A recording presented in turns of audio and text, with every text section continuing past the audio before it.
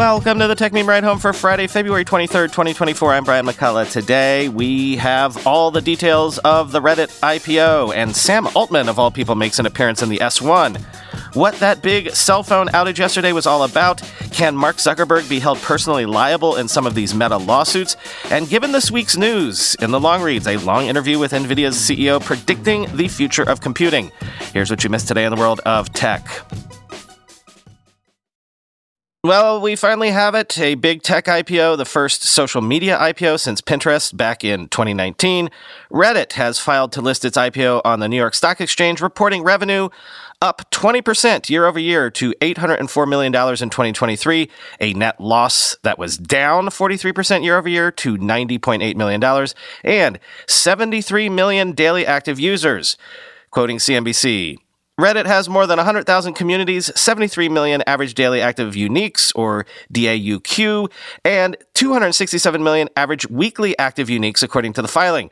As of the fourth quarter of 2023, Reddit's U.S. average revenue per user was $5.51, down from $5.92 from the previous year. The company's global average revenue per user was $3.42, which was a 2% year-over-year decline from $3.49. Reddit said that by 2027, it estimates the, quote, total addressable market globally from advertising, excluding China and Russia, to be $1.4 trillion. Reddit said the current addressable advertising market is $1 trillion, sans China and Russia. The company is building on its search capabilities and plans to, quote, more fully address the $750 billion opportunity in search advertising that S&P Global Market Intelligence estimates the market to be in 2027, end quote. But they're also clearly betting on AI. In a section of their filing labeled Data Licensing, Reddit notes that the compound annual growth rate of the global AI market is 20%, and that is expected to reach a total of $1 trillion by 2027. Quote, we believe the importance of data of all types of analytics and AI, from training to testing and refining models, positions us well to tap into this strong market, end quote. Yes, Reddit plans to give some of its users the chance to buy shares. Quoting The Verge, Reddit will allocate shares using a tiered system beginning with, quote, certain users and moderators identified by us who have meaningfully contributed to Reddit community programs. Outside of that first tier, people with a karma score of at least 200,000 and those, quote, who have performed at least 5,000 moderator actions will be invited to purchase shares. There are a few other tiers as well, end quote. Finally, I didn't have the Sam Altman's ambitions file entering into this on my bingo card, but here we are. According to the S1 filing, Sam Altman holds an 8.7% stake in Reddit, making him the third largest shareholder behind Advanced Magazine Publishers with 30.1% and Tencent with 11%. Apparently, it was known that Altman was an investor in Reddit, and I think he was even on the board at some point, but now we know how big an investor he was.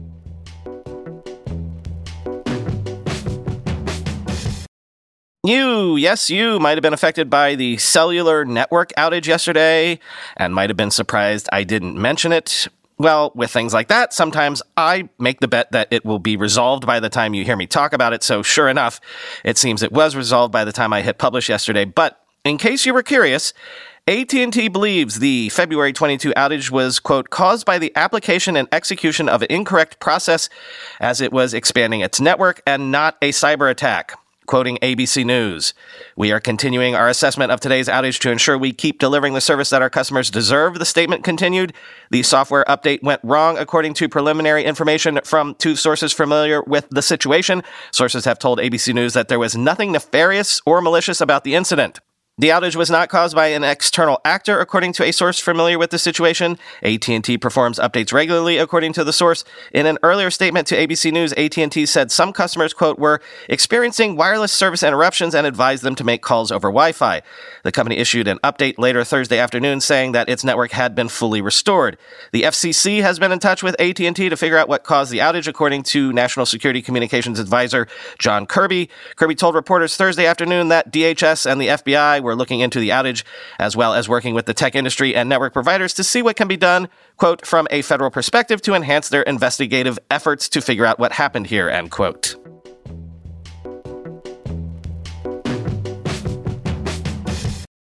There are various lawsuits and investigations looking into whether or not Meta knew that its various products were potentially harmful to children. I've not talked about it because I'm waiting for something concrete to actually happen. There's tons of different angles to this. But I found this one angle interesting and worth mentioning. In a hearing today, Mark Zuckerberg is seeking to avoid being held personally liable in 24 lawsuits accusing Meta of addicting children to its products. Quoting Bloomberg, a ruling in Zuckerberg's favor would dismiss him as a personal defendant in the litigation with no impact on the allegations against Meta. Holding him personally responsible may be a challenge because of a corporate law tradition of shielding executives from liability, especially at larger companies where decision-making is often layered.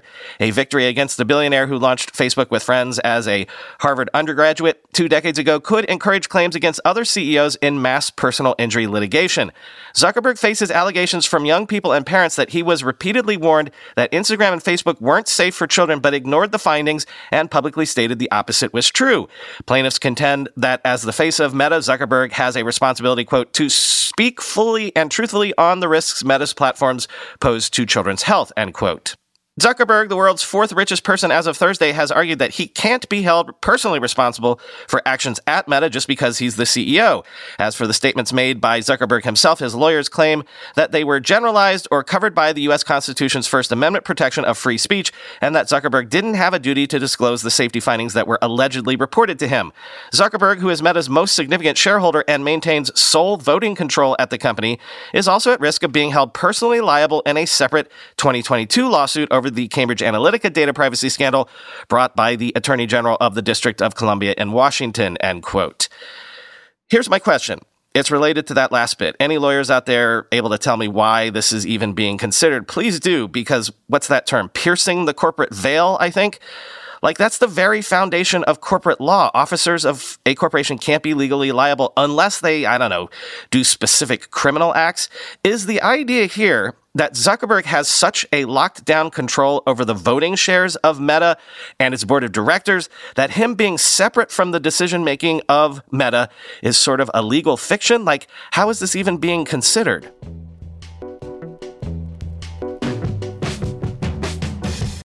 Following up on this to let you know it actually happened, Blue Sky has officially opened up Federation, letting anyone run their own server that connects to Blue Sky's network, which uses the AT protocol, which is important because, quoting TechCrunch, this decentralized model of social networking is similar to the one that Mastodon already uses, but is underpinned on Blue Sky by a different protocol, keeping the two networks separate for now. After a somewhat lengthy time in private beta, the company launched to the public earlier this month and now has over 5 million registered users, according to an official tracker. With Federation, the Blue Sky network could continue to grow as those interested in self-hosting could set up their own server or instance to cater to their own needs or those of a particular community. An instance can send and receive posts from other instances, like the one Blue Sky itself operates, but can also block others if they choose and set their own moderation guidelines. This could be helpful for those who were hoping to make Blue Sky a safer place to interact, unlike Twitter/X, but found themselves frustrated with Blue Sky's moderation decisions, which have been controversial at times. While this model is similar to Mastodon, Blue Sky uses a newer social networking protocol, the AT protocol, while Mastodon and many other networks today use ActivityPub. Because the latter is a W3C endorsed standard, it's the one being adopted by Instagram for its ex-rival Threads. There are some differences between Blue Sky and Mastodon, as the company points out today in an announcement. It notes that Blue Sky users will be able to participate in the global conversation instead of the one dictated by the community they join, as aspects of how your experience differs from others is in your control, thanks to other features like custom feeds and composable moderation. The latter means moderation is not tied to your server. While server operators can set rules around the content they host, communities can use block lists and soon independent moderation services to introduce additional layers of moderation. That means there's not as much pressure on server operators to block other servers defederate because of the content they host, since users will have their own tools to manage their moderation preferences. Plus, Blue Sky aims to make account portability easier than on Mastodon, allowing users to change servers without changing their username or losing followers or posts. People interested in hosting their own service will need a bit of technical know-how. To get started, you can view resources across Blue Sky's developer blog, its PDS repo on GitHub, and the PDS administrators Discord. Initially, Federation will be open to those interested in running smaller servers, end quote.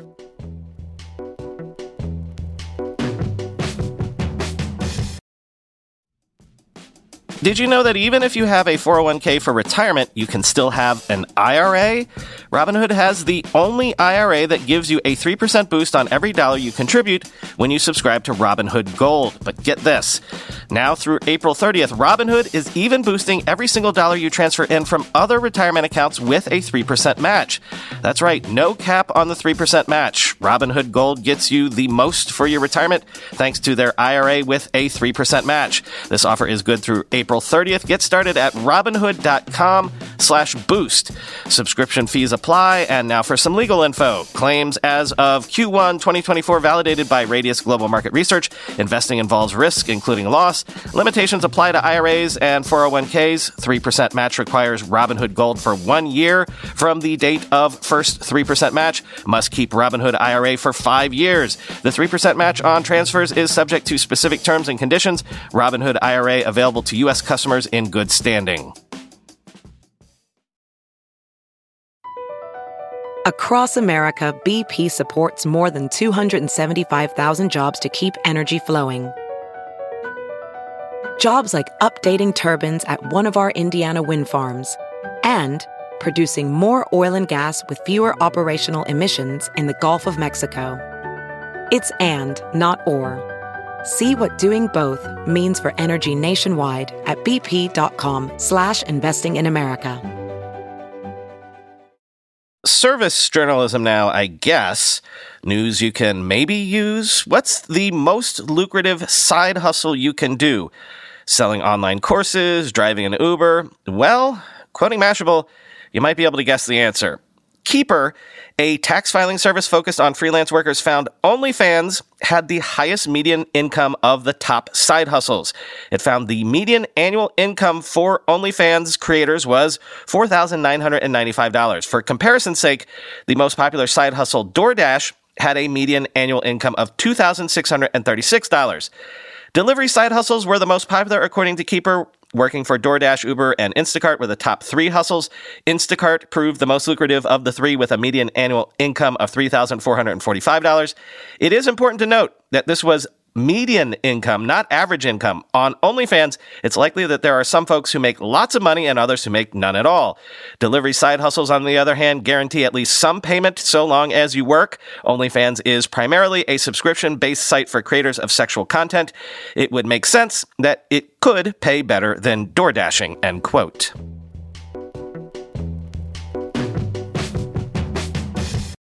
Time for the weekend long read suggestions. And first up, Wired has some actual service journalism for you devs and tech company workers out there.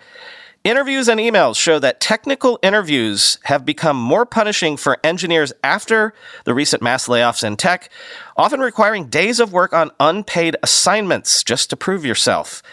Quote, nearly a dozen engineers, hiring managers, and entrepreneurs who spoke with Wired describe an environment in which technical job applicants are being put through the ringer. Take-home coding tests used to be rare, deployed only if an employer needed to be further convinced. Now interviewees are regularly given projects described as requiring just 2 to 3 hours that instead take days of work. Live coding exercises are also more intense, industry insiders say. One job seeker described an experience where an engineering manager said during an interview, "Okay, we're going to build a to-do list app right now," a process that might normally take weeks. Emails reviewed by Wired showed that in one interview for an engineering role at Netflix, a technical recruiter requested that a job candidate submit a 3-page project evaluation within 48 hours, all before the first round of interviews.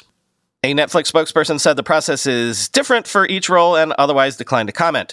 A similar email at Snap outlined a 6-part interview process for a potential engineering candidate, with each part lasting an hour.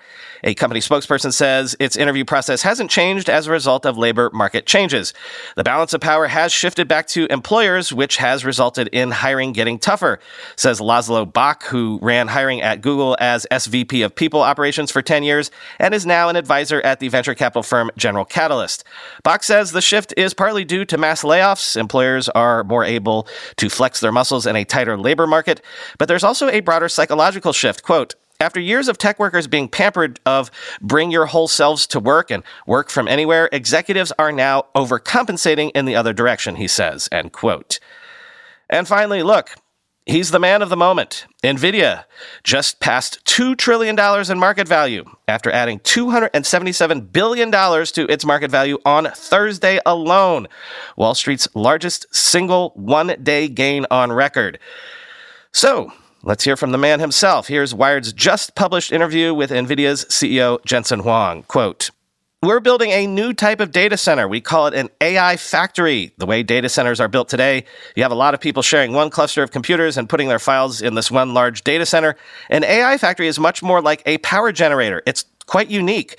We've been building it over the last several years, but now we have to turn this into a product. We haven't given it a name yet, but it will be everywhere. Cloud service providers will build them and will build them. Every biotech company will have it. Every retail company, every logistics company, every car company in the future will have a factory that builds the cars, the actual goods, the atoms, and a factory that builds the AI for the cars, the electrons. In fact, you see Elon Musk doing that as we speak. He's well ahead of most in thinking about what industrial companies will look like in the future," end quote. And then when Jensen was asked what is happening right now that is about to change everything, like how the Transformer paper created this AI moment, what he's most excited about, he responded, quote, "There are a couple of things. One of them doesn't really have a name, but it's some of the work that we're doing in foundational robotics. If you could generate text, if you could generate images, can you also generate motion? The answer is probably yes. And then if you can generate motion, you can understand intent and generate a generalized version of articulation. Therefore, humanoid robotics should be right around the corner. And I think the work around state space models, or SSMs, that allow you to learn extremely long patterns and sequences without growing quadratically in computation probably is the next transformer. You could have a conversation with a computer that lasts a very long time, and yet the context is never forgotten.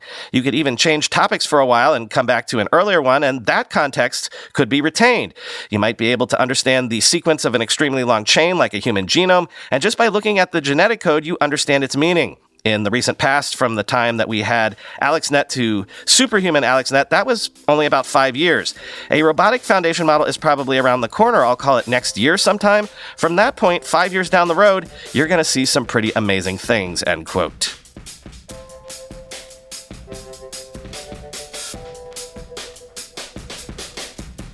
The weekend bonus episode this weekend is the interview with Ed Zitron I told you about earlier this week. We talk about two things we've not touched on much on the show: the whole recent controversy with some writers fleeing Substack, and the current state of play in terms of, if you're someone like Ed who has built his career on Twitter, where do you post now? How are the various Twitter alternatives shaking out in terms of audience and even personality?